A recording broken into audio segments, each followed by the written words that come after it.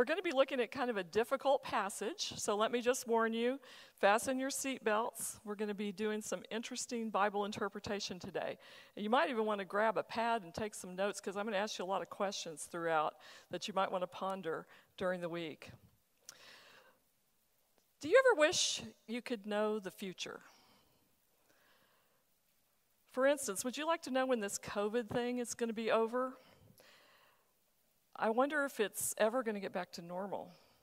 I think I'd kind of like to know, but thinking back to March, I don't think I would have wanted to know that we still had COVID going into the fall. So maybe it's kind of a blessing not to know sometimes. Or maybe you've wondered if God has a mate in your future, or children or grandchildren, or a new job. Or maybe you even want to know how long you will live. I sure don't. Do you really want to know the future? Let's think about that. Sometimes we are almost desperate, wishing God would tell us our future. We long for God to speak to us, to answer our questions, to give us assurance. You might say we are hungry for God, as we've just heard in this song. We are hungry for God to move, to speak a word into our lives. Wouldn't it be nice if God just told us a little bit about the future? Well, that's where we find Daniel in our scripture today. We're wrapping up our sermon series today on the book of Daniel. So let's take a look back through the book and what we've seen. We've seen Daniel and his friends go through lots of trials, and we've seen that they were exiled to Babylon as teenagers. You may have noticed all the trials in the book of Daniel are related to how to be faithful to God in a pagan land. Hopefully you haven't missed how that speaks to our world today too. We may not be told to worship huge statues, but how often are we tempted by advertising and the culture to worship materialism and money and other false gods? We've seen in this sermon series how Daniel and his friends stood up to the king and resisted eating the royal food that was contrary to their Hebrew food laws. They refused to bow to idols and had to endure the fiery furnace and the lion's den. The message of the book of Daniel is the same to them and to us. If we stay faithful, God will save us. As you may remember, Daniel was only around 15 years old when the book began. And now in chapter 9, we see him as an old man in his 80s. So let's read Daniel's own words in chapter 9. See if you can identify with any of this. Listen for the word of the Lord. I, Daniel, was meditating on the scriptures that gave, according to the word of God, to the prophet Jeremiah, the number of years that Jerusalem had to lie in ruins, namely 70.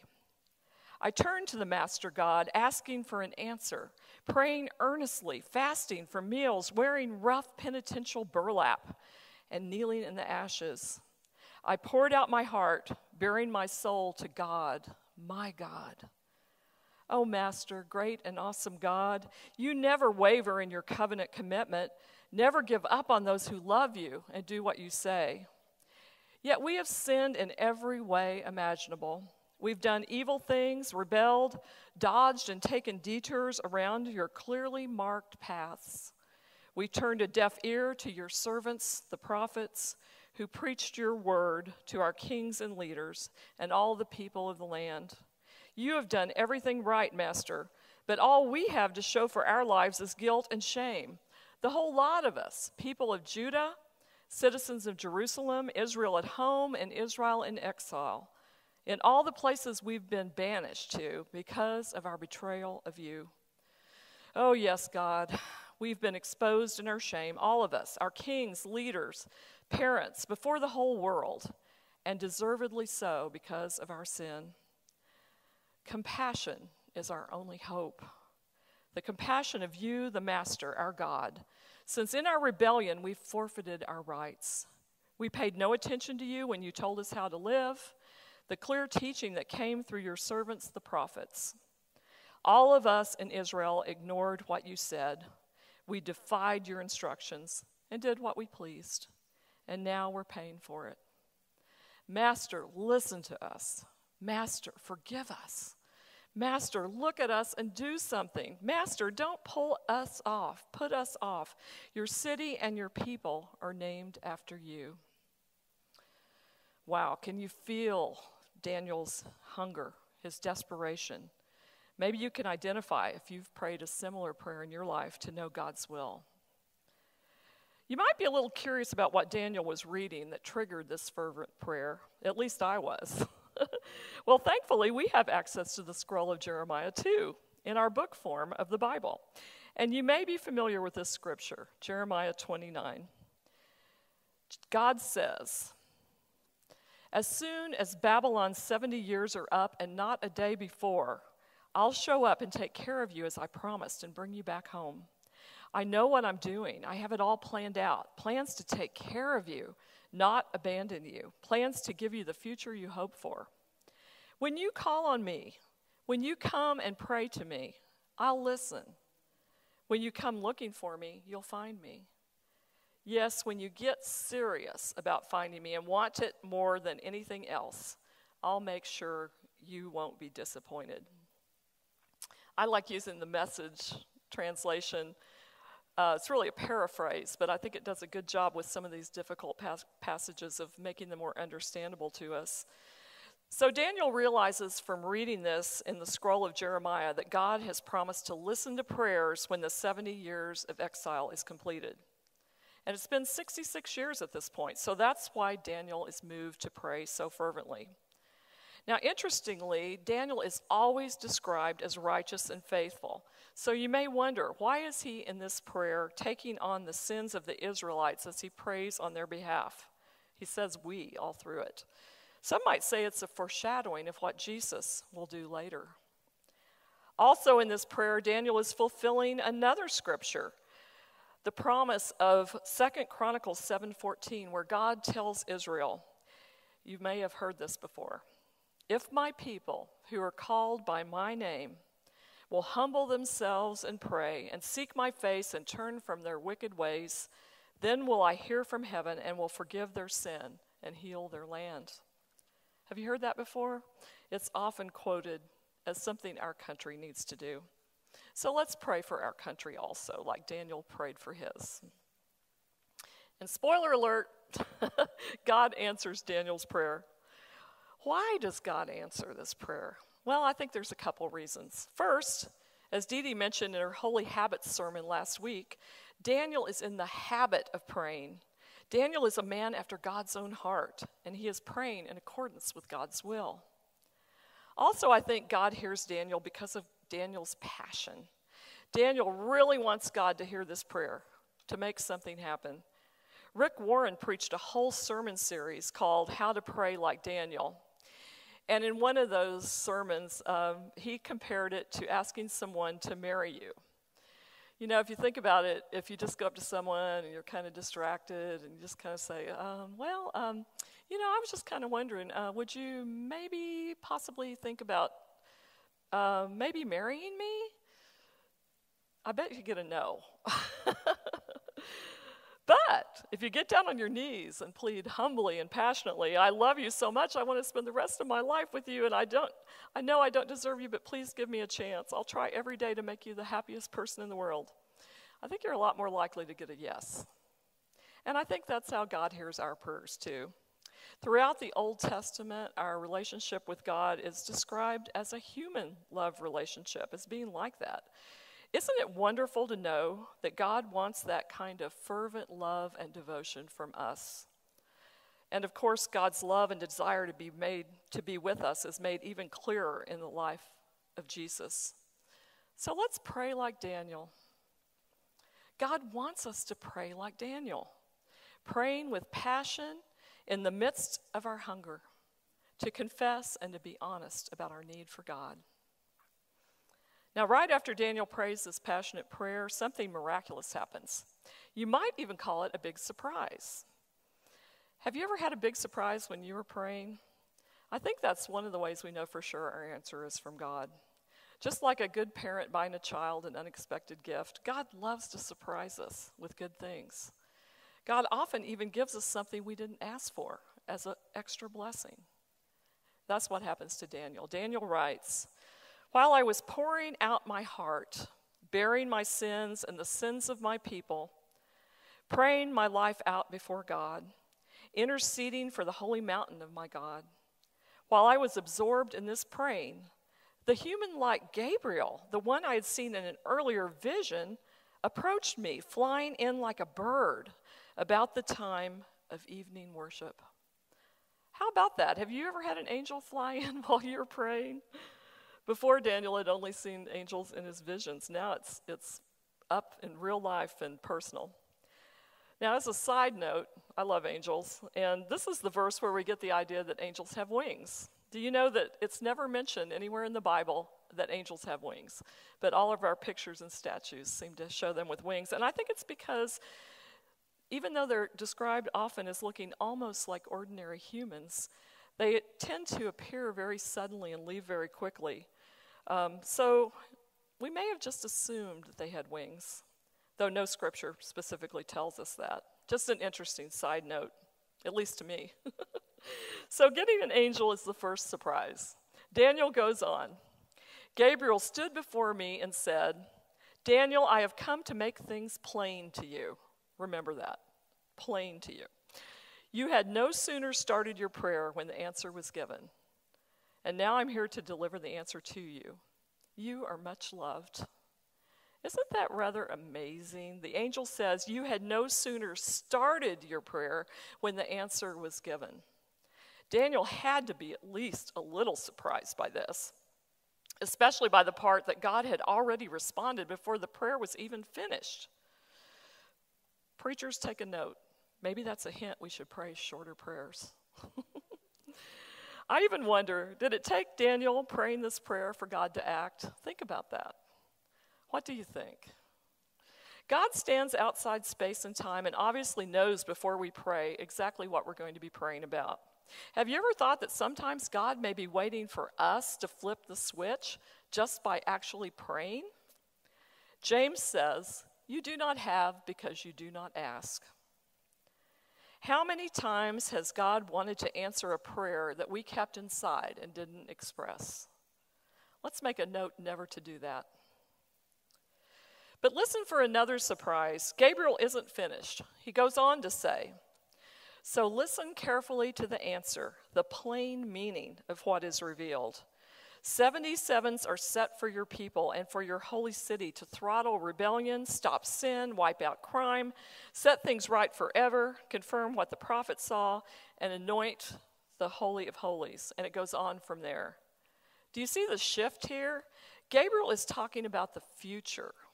Certainly Daniel didn't expect that. The angel goes on to describe what is called by Bible scholars the prophecy of the 70 weeks.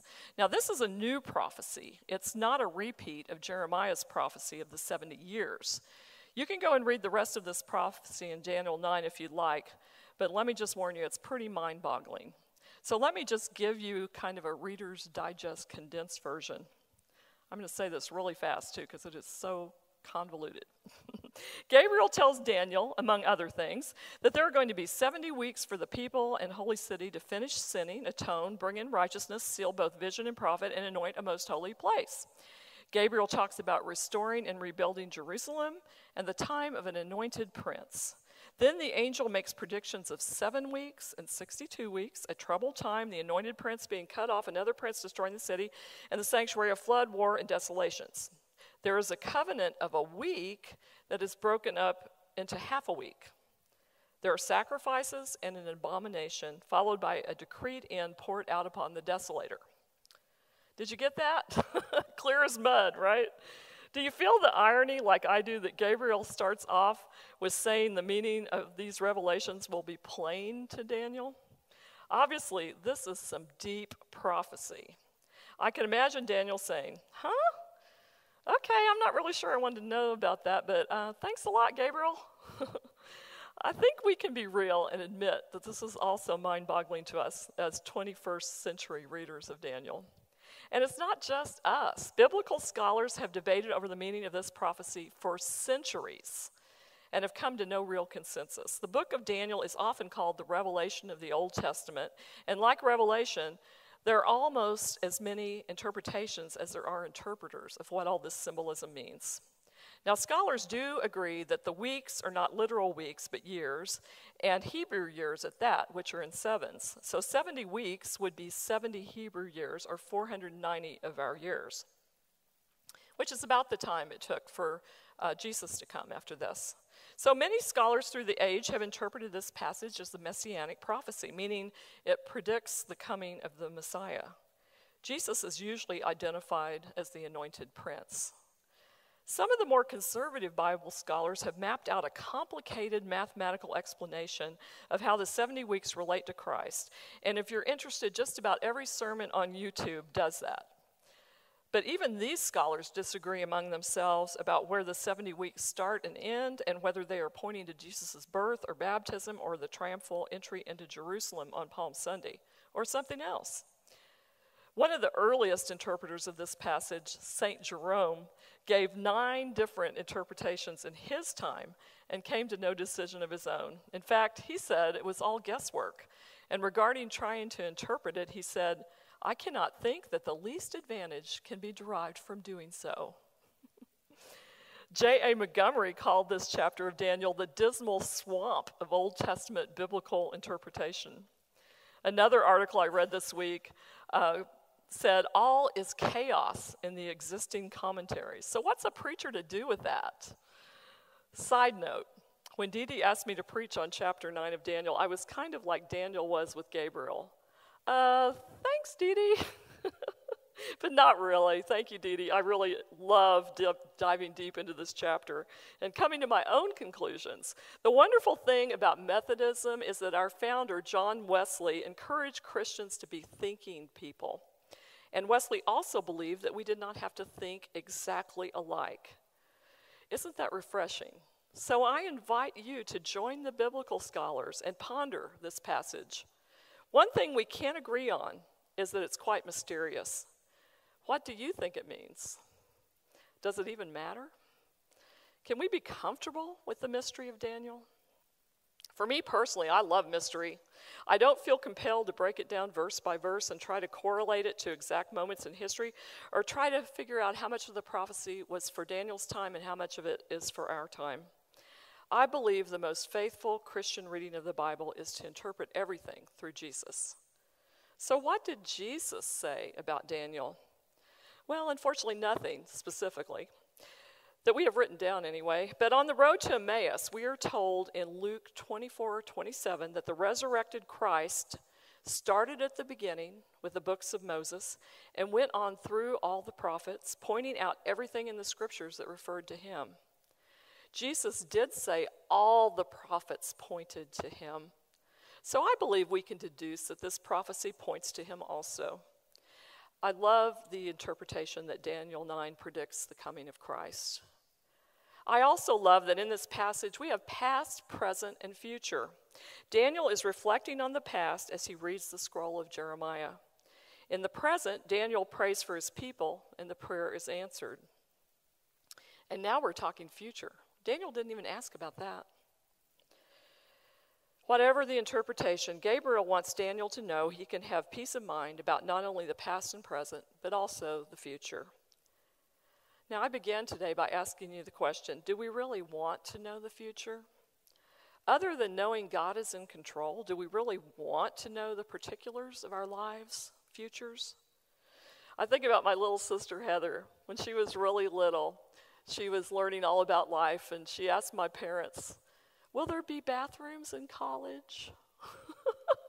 And my parents very sweetly answered, "Yes, honey, you don't have to worry about that." Since then, she has been to college and graduated from there, and I never asked her, but I'm pretty sure she found bathrooms there. So let's not get ahead of ourselves by worrying about the future. Like Daniel, we can trust God. God will give us every step of our journey as we're ready to handle it in God's perfect timing. And God wants it that way because God wants us to stay close. And listening for our every move is one way to stay really close to God. So let's leave the future in God's hands. Let's trust like Daniel. Like Daniel, we need to surrender and trust our future to God. Chapter 9 in the book of Daniel ends abruptly, so we really don't know what Daniel thought about this revelation from Gabriel. But we do get an idea of how confused he was if we go to the last chapter of Daniel, chapter 12. We see Daniel once again listening to prophecies about the end of the world from, get this, 3 angels this time.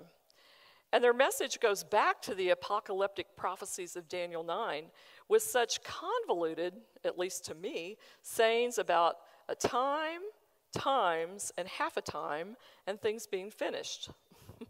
After this, Daniel responds, I heard all this plainly enough, but I didn't understand it. So I asked, Master, can you explain this to me? Go on about your business, Daniel, he said. The message is confidential and under lock and key until the end, until things are about to be wrapped up. Many will be washed clean and made like new, but the wicked will just keep on being wicked without a clue about what is happening. Those who live wisely and well will understand what's going on. And you, go about your business without fretting or worrying. Relax. When it's all over, you will be on your feet to receive your reward. And that's how the book of Daniel ends. We don't see anywhere in the text where Daniel himself ever made it back to his home country. In fact, it's quite the opposite. The last prophecies in this book are said to come to Daniel during the reign of Cyrus. So apparently Daniel stayed. Legend also has it that Daniel was buried in Babylon, and there is a spot purported to be Daniel's tomb in our modern-day Susa, Iran. But you know what? I think Daniel was okay with staying in Babylon. It had become home to him. It's where God appointed him to do his life's work. And notice that the angel tells Daniel twice, go about your business. Daniel had prayed on behalf of his people, and I believe it was enough for him to know that they were able to go back to their homeland. But Daniel also got that bonus to his prayer with the visions of the future, even though he didn't completely understand them. Not only would Daniel's people survive, but the whole world would be saved in the end by God. And Daniel was told by the angel that God loved him. It doesn't get any better than that. Daniel had affirmation for his life's purpose, and toward the end of his life, he was assured that his future was secure. He had lived wisely and well. He had contentment and joy. Daniel had learned as a boy to trust God through it all. Why should it be any different for him now? And why should it be any different for us as Christians in the 21st century? Let's live like Daniel.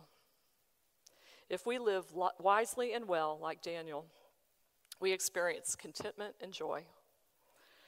As we finish up our sermon series today and look back at the totality of the life of Daniel, we see so many things about Daniel that point us to Christ, even if we don't accept the prophecy of the 70 weeks as being a messianic prophecy. Like Christ, Daniel can be for us the example of a life we'd like to emulate. Here's a list of similarities I found between Daniel and Jesus. Daniel was put in the den to die, yet he came out alive. Both Daniel and Jesus lived exemplary lives, yet both are brought before a ruler, facing trumped-up charges, and the ruler's hand is forced in bringing judgment on them. Both are put in some kind of cave or pit, which is sealed with a stone. Both come out alive, and angels are involved. Both are vindicated and exalted. The difference, of course, is that Jesus died and then was raised. And another big difference, while Daniel faced death because of human sinfulness and pride, Jesus experienced death for human sinfulness and pride. In Daniel, his enemies were themselves thrown into the lion's den. The wonder of Jesus' death on the cross and his time in the tomb is that Jesus went there to be punished so that his enemies would never need to be. The story of Daniel isn't the same as that of Jesus, but the picture is close, so we can see how Daniel gives us an example or a pattern of what God calls us to be.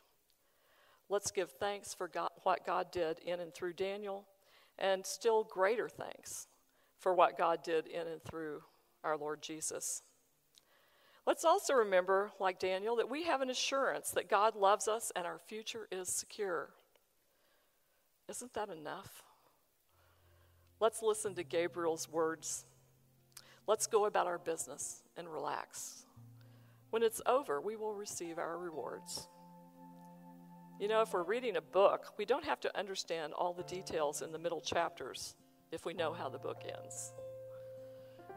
In closing, Daniel 12:3 reads, "Those who are wise shall shine like the brightness of the sky, and those who lead many to righteousness like the stars forever and ever." Like Daniel. Let's pray like Daniel. Let's trust like Daniel. Let's live like Daniel. Let's be like Daniel. Amen.